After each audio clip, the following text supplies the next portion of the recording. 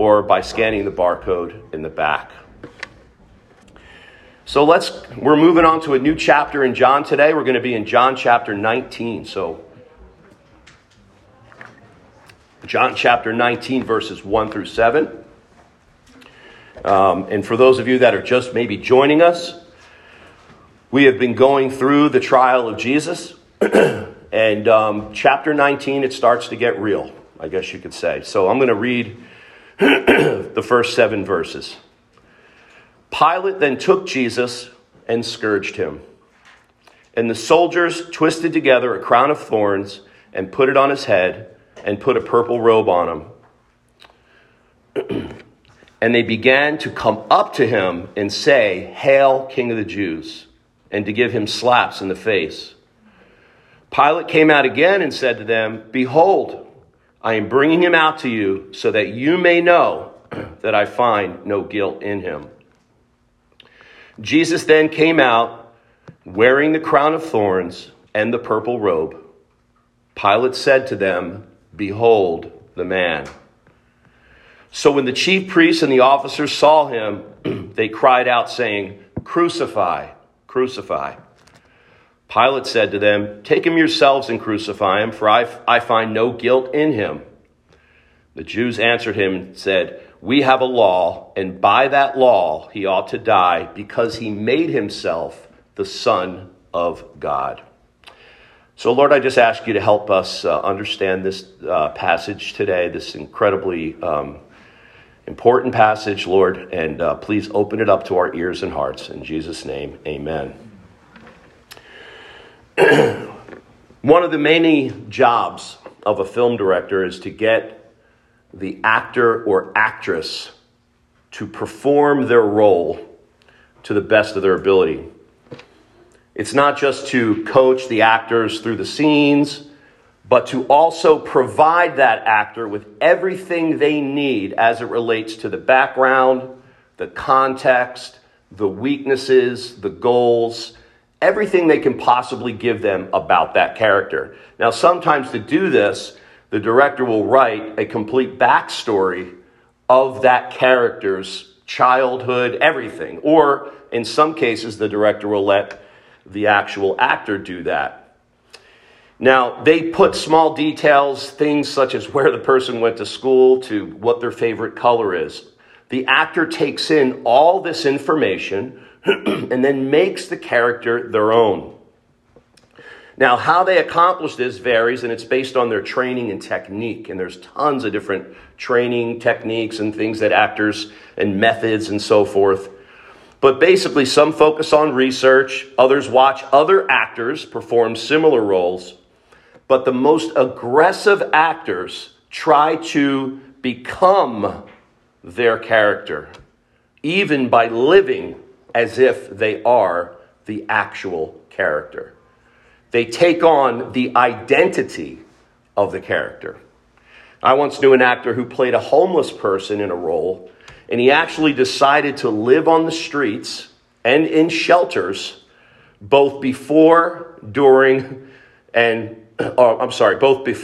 during the shooting of the film and after the film. That's where I was going with that.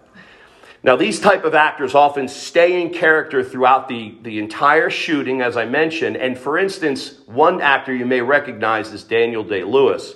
He's known for doing these sorts of things. He had some Oscar-winning roles in My Left Foot, There Will Be Blood, and Lincoln.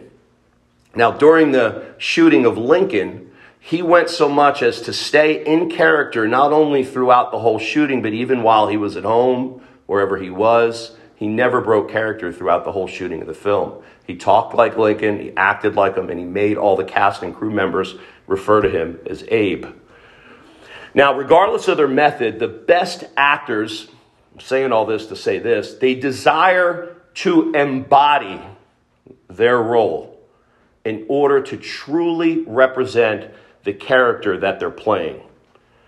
Now, when they actually accomplish this, their performance is very compelling and very memorable. So what does all this mean? Jesus, he obviously wasn't an actor. But in his role as Christ, the Son of God, he truly and fully embodied God in the flesh.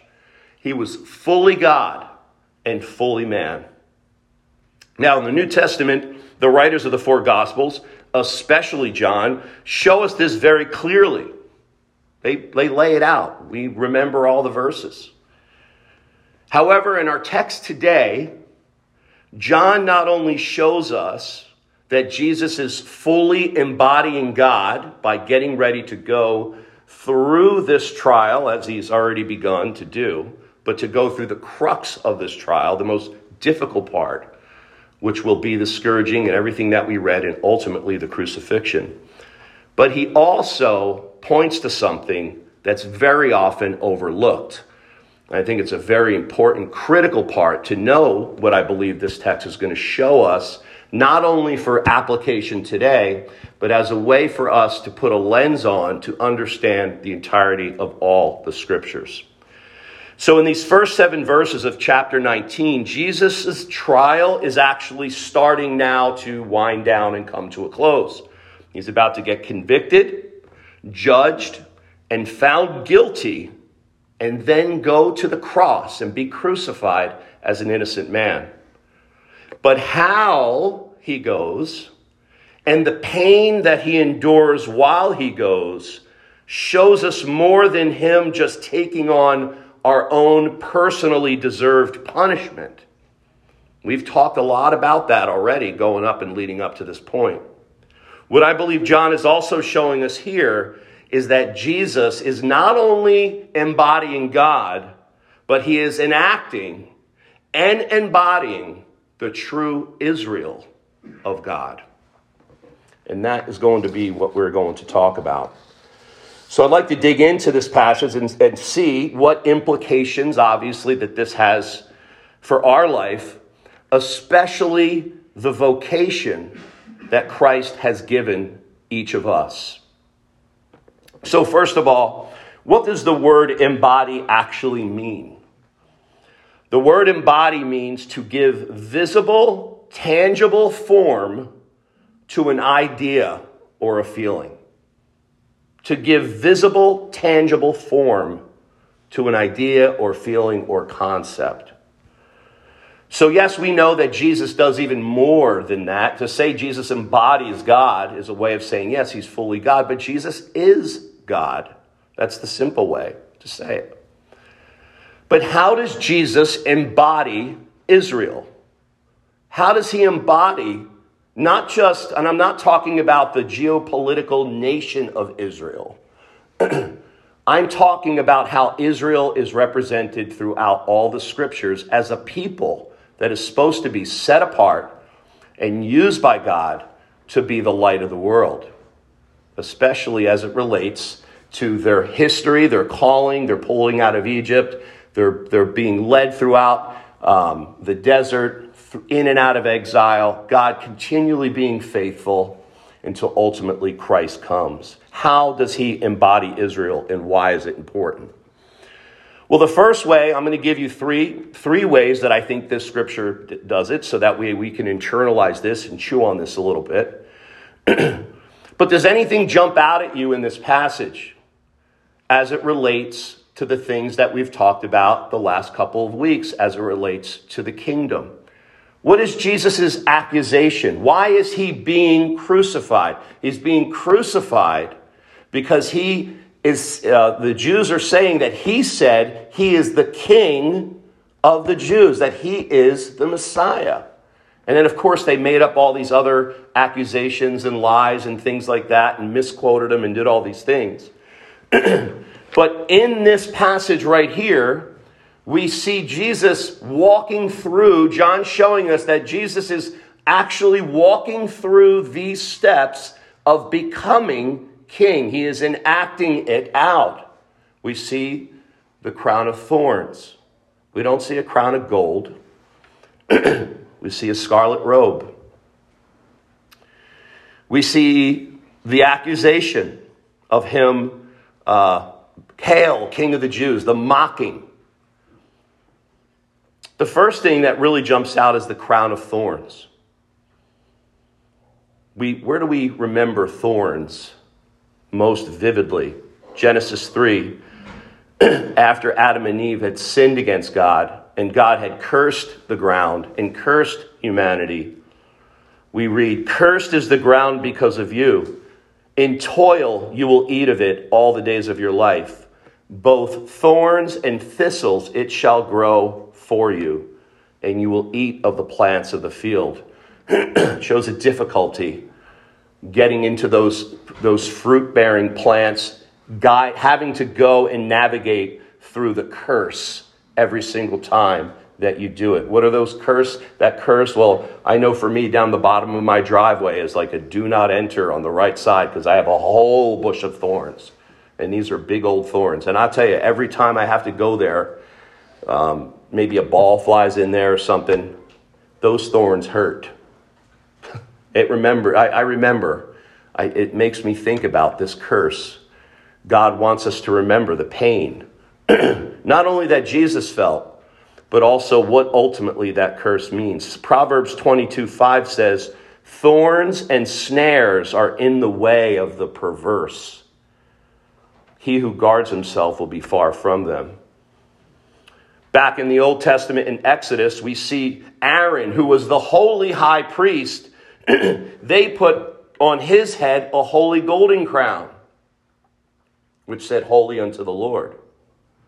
Jesus is getting the crown of thorns, the crown, the curse, the thorns that come up and choke the word. He is getting crowned, and we've all seen it. We've seen them in movies. I don't have to reiterate it. If you've seen Passion of the Christ, I think Mel Gibson did a good job of portraying the context of what it was like to be scourged and beaten and mocked by the Roman cohort. Remember, when all this stuff happened to Jesus, the Jews weren't there. Jesus was brought into this praetorium. He was brought into this area where the Jews, they didn't know this was going on. The Romans took it upon themselves to have this crown of thorn put on them. They would have, "Oh yeah, you're king of the Jews." No Roman was sitting there going, "Yes, this is the curse of the ground. Let's really show him theologically what he's doing here. Let's crown him with those thorns." But that's what they did, because it was appointed by God. The scourging, again, I don't have to go into great detail. I'm not trying to get you sympathetic here for Jesus. But I do want you to know what exactly it was. I mean, this scourging was 39 lashes. It was 40 lashes minus one. They often took bits of bone, glass, metal, nails, and they wrapped them in these cords of leather, and they would stretch out the person's body over a boulder or a rock. They would lock his arms into chains, and so that way he was just this wide open target for this flogging. And so this was a very, very painful experience that Jesus had went through, not just through the scourging, but through the crown of thorns as well. We see the scarlet robe, or in some translations it says purple robe. Purple was the color of royalty. It was the color of wealth and power. In Luke 19, the rich man in Jesus' parable, he was clothed in purple. If you wore that, you had money, because it was a very expensive dye to purchase. It comes from something called the tola worm. A tola worm, or in other words, a maggot known as the crimson worm, is a very amazing little creature. Christian apologist Henry Morris gives us a neat little explanation of it. He says, when the female of the scarlet worm species was ready to give birth to her young, she would attach herself to the trunk of a tree, fixing herself so firmly and permanently that she would never leave again. The eggs deposited beneath her body were protected until the larva was hatched and able to enter into their own life cycle. One source noted on his article that not only does the mother give her life to protect her babies with her own body, but she also actually feeds them with it as well. Now, what about the dye? Well, as the mother dies, this crimson fluid stains her body and the surrounding wood. And from the dead bodies of such female scarlet worms, the dye is created. Psalm 22:6 describes such a worm and gives us this picture of Christ. Psalm 22:6, which is a messianic psalm. As we know, it starts out with, my God, why have you forsaken me? It says in verse 6, but I am a worm and not a man, a reproach of men and despised by the people. And again, my God, why have you forsaken me? There's a lot of, what does that mean? Is this God turning his face? Is this God turning it away from his son? Well, in a nutshell, you could say yes. It says in Isaiah 54:7-8, for a brief moment I forsook you, but with great compassion I will gather you. I hid my face from you for a moment, but with everlasting loving kindness I will have compassion. You see, who God is talking about here in these Psalms is not necessarily his son when you read it in context or from a biblical theology perspective, where when you're there, you don't have the New Testament. This was translated as to be made in talking about Israel. I am a worm and not a man. My God, why have you forsaken me? And again, we see the fulfillment of these in the New Testament. This is one of those things that's a double prophecy. Double prophecy you have to be very, very careful with, because you could take things and make them say whatever you want. But in this case, where you have such a vivid picture in context in the Old Testament and such a vivid picture of fulfillment in the New, we know, without negating or taking away from either one, making one not true. If one prophecy makes this prophecy not true anymore, that doesn't work. They both have to be there. But you see, in Isaiah 41:14, it says, do not fear, you worm, Jacob, meaning Israel. You men of Israel, I will help you, declares the Lord, and your Redeemer is the Holy One of Israel. So it's very significant here, the things that we're seeing, the imagery that we're seeing, that John is showing us, the crown of thorns, the scourging, the purple robe. This is Jesus's, it's his processionary royal enthronement, but it's turned upside down. And he is doing this, as we're going to find out in a minute, very specifically to embody Israel. He is the suffering king. See, a king's job is not just to rule and be, adorned with all these different things. A king's job is to protect and defend his people. A king's job is to restrain the enemies of his people.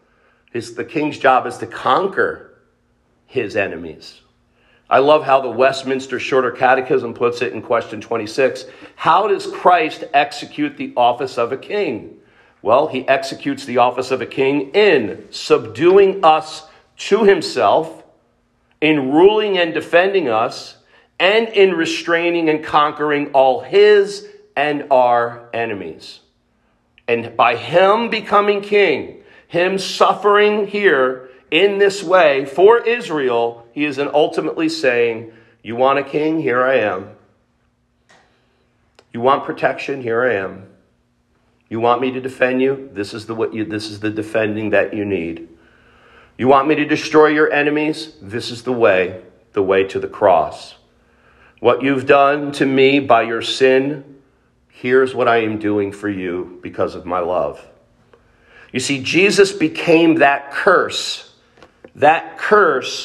for Israel, as we just sang. O come, Emmanuel. Ransom, O Israel. What else does it say? Not only ransom, but it refers to Israel waiting for this ransom. And this is what Jesus is doing. He becomes accursed. Now, how does this relate to us? And maybe I should have, if I told you this in the beginning, you would have shut off. You would have shut off because, oh, I know where he's going with it. But you see, you are the true Israel.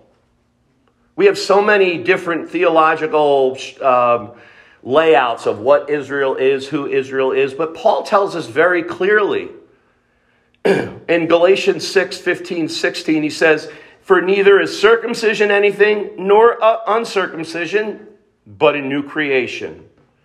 And those who will walk by this rule, peace and mercy upon them, upon the Israel of God." He says in Galatians 3:28-29, "You are Abraham's descendants if you belong to Christ."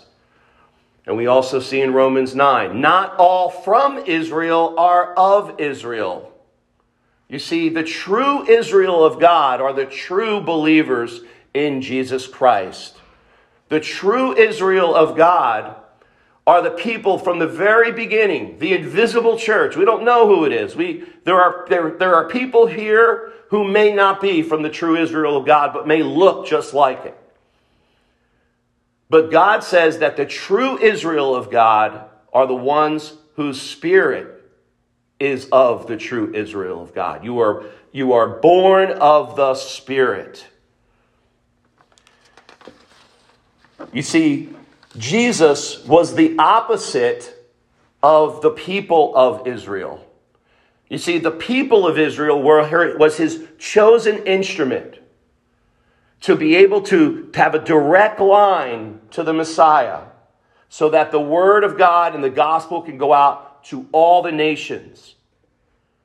Jesus was the opposite of Israel because the real Israel was unfaithful. The people of Israel that lived the people of the covenant, they were unfaithful.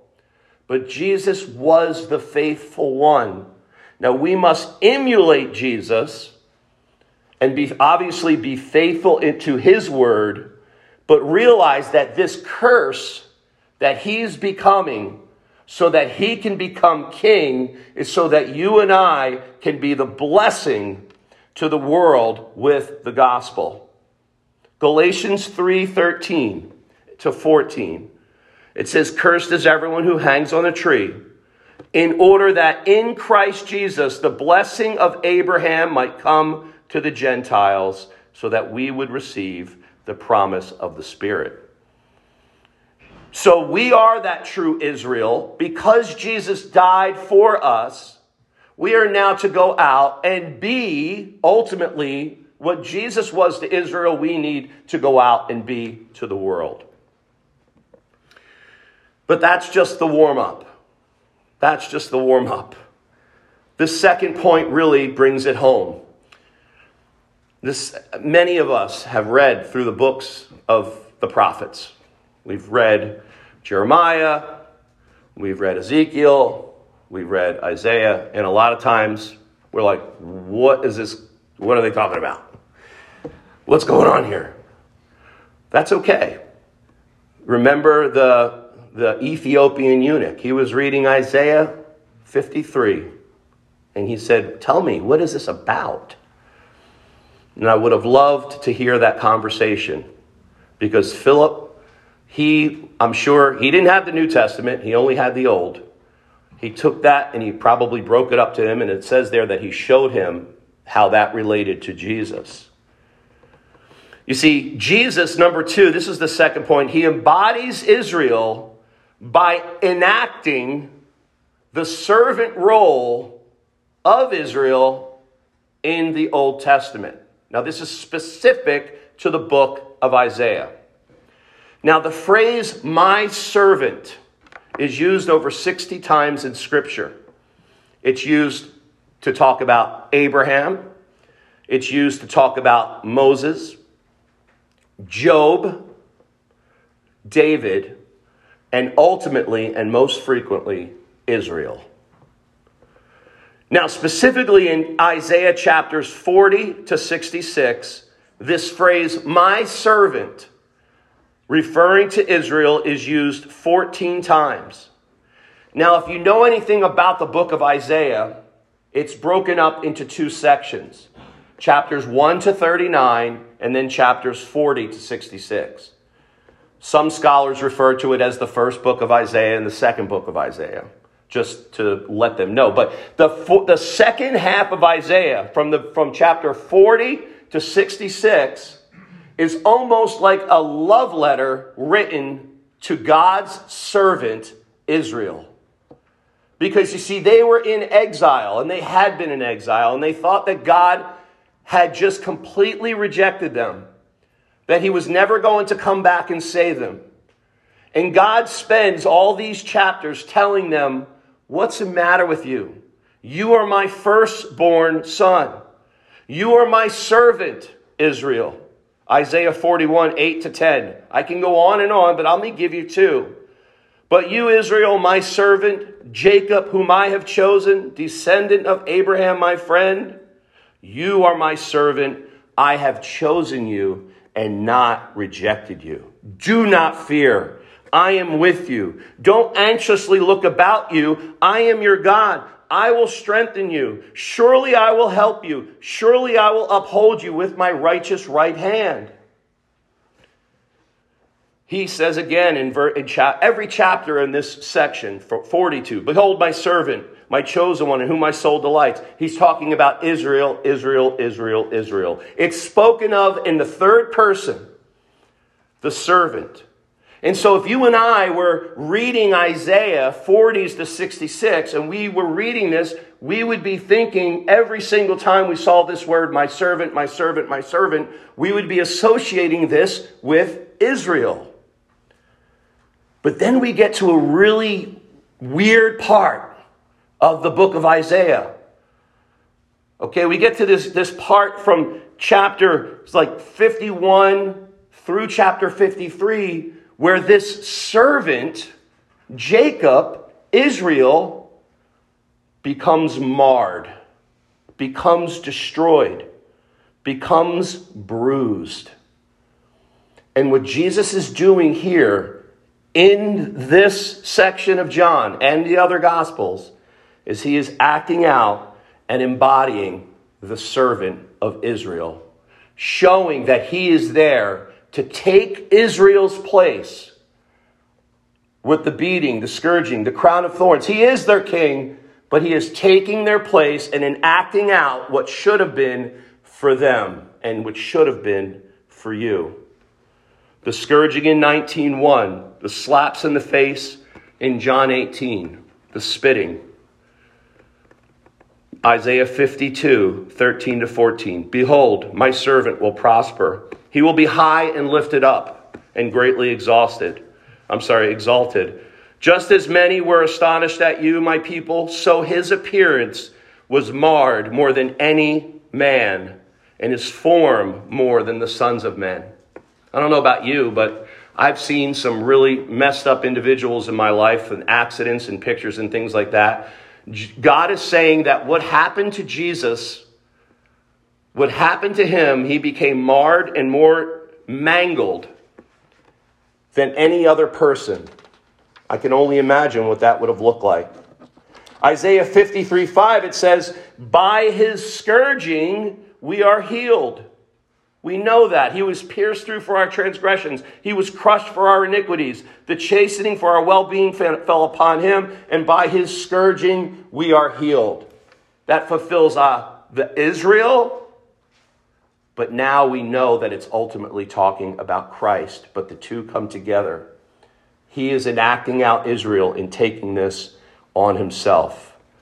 Isaiah 50 verse 6, I gave my back to those who strike me, and my cheeks to those who pluck out the beard. I did not cover my face from humiliation and spitting. We see this entire act out of what Israel was supposed to happen to them. Now again, does this separate us from it? No. This is the same thing. If you believe in Christ, this applies to you as well. He did all of this because of his love for you. You see, what can we take out of this? This is one of the most difficult aspects of, I believe, of Christianity. That God doesn't care if you're happy or not. I don't say that flippantly. I don't say that. Does he want you to be unhappy necessarily? No. But happiness is not the goal. Knowing Christ is the goal. Knowing him personally, experiencing Jesus Christ in one swift punch takes care of all those emotions and happiness that you are looking for. And it will be so rich, and you will be so overflowing that even the thing that you looked at before you knew Christ that was so amazingly attractive to you becomes like dung. That's what Paul said. I count all things as dung, poopy, everything, compared to the knowledge of Christ. And how does this happen, though? You see, Christianity, Jesus is not just enacting this out just to do, like to pay our, okay, I'm going to go down and pay for the sins. I'm going to become scourged and crowned with thorns and go to the cross. No, he is laying out the actual strategy and prescription of Christianity. That's hard to accept. If you're a non-believer right now, you're thinking, that's like me saying, hey, I have a full-time job for you, but I'm not going to pay you, and it's going to end up being really difficult, and you got to work 40 hours a week, and there's no benefits. That's what a non-Christian would hear. But those of us that understand what Jesus did, what it requires to follow Christ, a denial of one's self, the killing of earthly passions, losing our life completely, giving your life over to Christ and gaining your life back tenfold because of it. What accomplishes this victory is suffering love. See, the cross is not just an example to follow. The cross must become your way of life. This doesn't mean that you walk around, with like a whip, whipping yourself all the time and going, I'm really, really holy now. Flagellations. That's not what it means. No, it doesn't mean that at all. It doesn't mean we go out and look for opportunities to be persecuted and to suffer and to starve ourselves and to sit up on some high mountain and just do nothing. That's not what it means. No, because remember I said victory. All of those things are suffering defeat. Suffering, accomplishing victory is realizing that the pain and suffering that we endure at that moment, there's Jesus with us, and that's when things get cooking. You see, at the point of pain and suffering is where Christ will reveal himself to you more than you could ever know. But we run and we hide, and he doesn't want us to do that. He wants us to embrace it. We saw Tortured for Christ the other day. Now, that's a very extreme example of Richard Wurmbrand and him for all of those years suffering stuff that we can't, you don't even want to talk about it. It's so brutal. But how does somebody endure something like that on their own? Absolutely they can't. But as soon as it starts to happen, as soon as you enter into that realm of pain and suffering, you are now in that zone. You are now in a zone where Christ is going to meet you. As much as you need him, he's going to be there that much more. And he's going to take you through it. And you are going to end up having victory. And when the world meets that, the world changes. You see, it's an optimistic view, but it's not a view that's all about everything positive. It's the way of the cross. So we have to realize that we are the healing point of the world as Christians. When we meet the world, there ought to be an experienced healing. There ought to be not a physical healing of the dead rising or anything like that, but in other words, where there's pain, depression, where there's a mental issue, where there's physical pain, where there's people in emotional anguish, that's where the world and Christ and Christianity, when that meets, that's when it changes for the better. So as Jesus embodied Israel as the servant, we must embody Christ by dying to self. Actually, Christ must embody us when we die to self. You got to see, when we die to self, he fills us. Listen to what John 12, 24-6 says. I'll just go to 26. Well, no, I'll read 25. He who loves his life loses it. And he who hates his life in this world will keep it to life eternal, or life unto the age to come. But here's verse 26. If anyone serves me, he must follow me. And where I am, there my servant will be also. If anyone serves me, the Father will honor him. You see this? We are serving Christ by losing our life. We are serving Christ by hating this system of this world. We are serving Christ by denying ourselves. And he comes and then embodies us and changes us and makes us new. Thirdly, we see here in the text, in verse 7, the Jews answered him, we have a law, and by that law, he ought to die because he made himself out to be the Son of God. This is another reference, obviously, to Jesus, the Son of God, but also to Israel as well. We see in Exodus 4:22-23, Israel is my son, my firstborn. Let my son go, that he may serve me. Deuteronomy 32:18, speaking to Israelites, you neglected the capital R rock who begot you and forgot the God who gave you birth. And we can go on and on. The beginning of the gospel of Jesus Christ, the Son of God, Mark 1:1. The Holy Child shall be called Son of God, Luke 1:35. The dead will hear the voice of the Son of God, and those that hear will live. The Son of God, you see it? Jesus Christ, embodying Israel, us in Christ as the true Israel. It all connects together. The Son of God means Jesus is God, yes, but this also means something else. That God himself died for you. He died for you. Now, this is a God that's all-powerful. He is beyond wisdom. He created wisdom from the beginning. He created all things. All things came through him. There's not one thing that was made that didn't become made by him. And he could have done things any other way, but this is the way he chose to do it, to show us what true love is, true suffering love. But listen to this, Isaiah 53:10. This is why we got to be real careful about being overly sympathetic. Yes, we have to be able to empathize and say what Jesus went through for me. The one thing what Jesus went through for me should show you that there's no other way for you ever to get right with God. Because if there was, their son would never have went through this. It's almost blasphemy to say we can do good and please God when his own son had to die in the way that he did.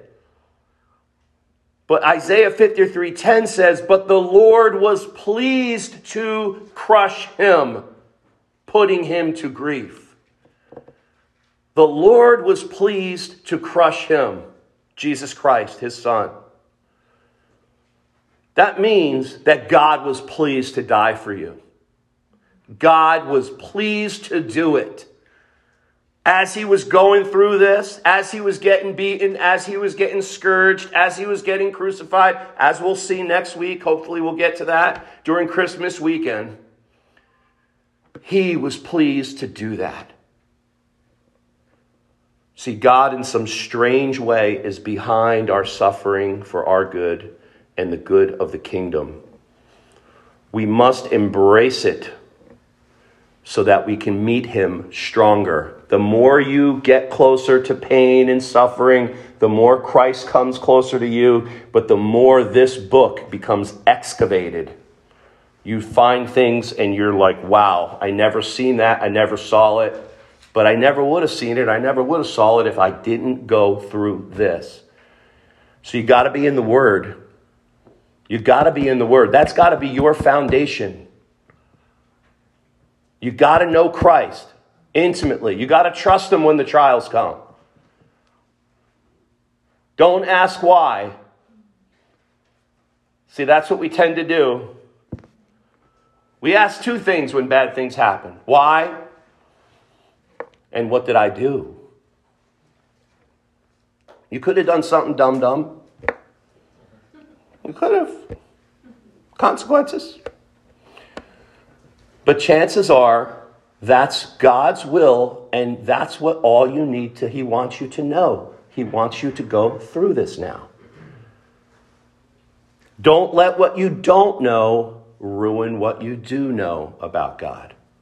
Because you don't know a lot more than what you do know. But what we do know is what he wants us to know. So we should be happy and satisfied with that. And what we do know is this Bible. We can open up his word and we can read it and expect him and know and anticipate he is going to speak to us in that time of need. We don't run and hide. That's what Adam and Eve did. Run and hide. No, we come out and we embrace. We can do that. We have the blood of Christ. So I want to give you a couple of challenges. Number one, I challenge you to read the book of Isaiah, especially chapters 40 through 66. Because it not only shows the servant role all the way through, but it also shows the plans that God has for Israel in the future, the new creation, the new heavens, the new earth. And it's just a beautiful thing to read and to encourage us in our faith. Paul said, and secondly, we want to embrace the example of Jesus' pain and suffering as part of our transformation. Now, I'm not trying to say that this is constant. God is so gracious to us, is he not? I mean, I slept in a bed last night. I woke up this morning and had eggs. All right. I was able to get a workout in. I was able to drive here. My children are here. I don't have that. God says what? What did Job say? God giveth and God taketh away. Blessed be the name of the Lord. Can we say that? It's hard. You can't. You need Christ to say that. Try saying that without Christ. You could never do it. You could say the words, but Paul says, look, we need to exult in our tribulations. Romans 5:3-5. Know that tribulation brings about perseverance, and perseverance, proven character. And proven character, hope. And hope does not disappoint, because the love of God has been poured out within our hearts through the Holy Spirit who was given to us. So the second thing I'll challenge you to do is read the stories, all the stories of the crucifixion, as the climax of Israel's story, where God is doing everything he said he would do for them despite their disobedience in the person of Christ because of his love for them. Read that. Get that in your head. What he did for Israel. These promises fulfilled. Faithfulness. But more importantly, read the stories of the crucifixion and all of these, of Jesus' trial, the pain, the thorns, and all of this stuff that he took for us as the climax of your story. Where the God of Israel is doing everything he said and promised that he would do for you despite your disobedience in the person of Christ. Because you are part of that true Israel of God. One of my favorite parts of the whole passage in Isaiah there, as God spoke encouragement through Isaiah to the exiles who felt God forgot about them. Let's take this for ourselves as we close. Isaiah 41, 8-10. But you, Israel, my servant, Jacob, whom I have chosen, descendant of Abraham, my friend, you whom I've taken from the ends of the earth and called from the remotest parts and said to you, you are my servant. I have chosen you and not rejected you. Do not fear, for I am with you. Do not anxiously look about you, for I am your God. I will strengthen you. Surely, not possibly, surely, not maybe, I will help you and I will uphold you with my right hand, my righteous right hand. And he does all this for us by us embracing the crucified and resurrected Son of God. Let's pray. Father, thank you for your promises being fulfilled. Thank you for what you've done in your Son, Christ Jesus, for us, that Lord, that you have and not only enacted out what you've done for Israel, but Lord, what you're doing individually for each of us. I pray that you impress this on our hearts, Lord, as we go through this Christmas season to understand why it was that you did come. We thank you, Father, for coming, dying, and rising again on the third day and being seated at the right hand of God. In Jesus' name, amen. Now, if you don't know Christ, if this is maybe you're teeter-tottering, maybe you've been coming here for years. You know about him. We talked about it in Sunday school. You believe that you believe, but you don't know Jesus Christ intimately. It's as easy as calling out to him, because he promises those that ever come to him, he will never drive away. Now, if you have ongoing sin in your life, if you have sin in your life that you can't get rid of, Jesus says to you, come to me, you that are laboring and are heavy laden, and I will give you rest. Okay? Don't go out and clean yourself up and then come back and Jesus will be, oh, well, it's about time. Yeah, good. No. Simply, by faith, believe on the crucified and risen Jesus Christ. Acknowledge with God that sin is wrong and confess it to him, and then follow Jesus. And he promises you that he will make you a new creature. Let's stand together.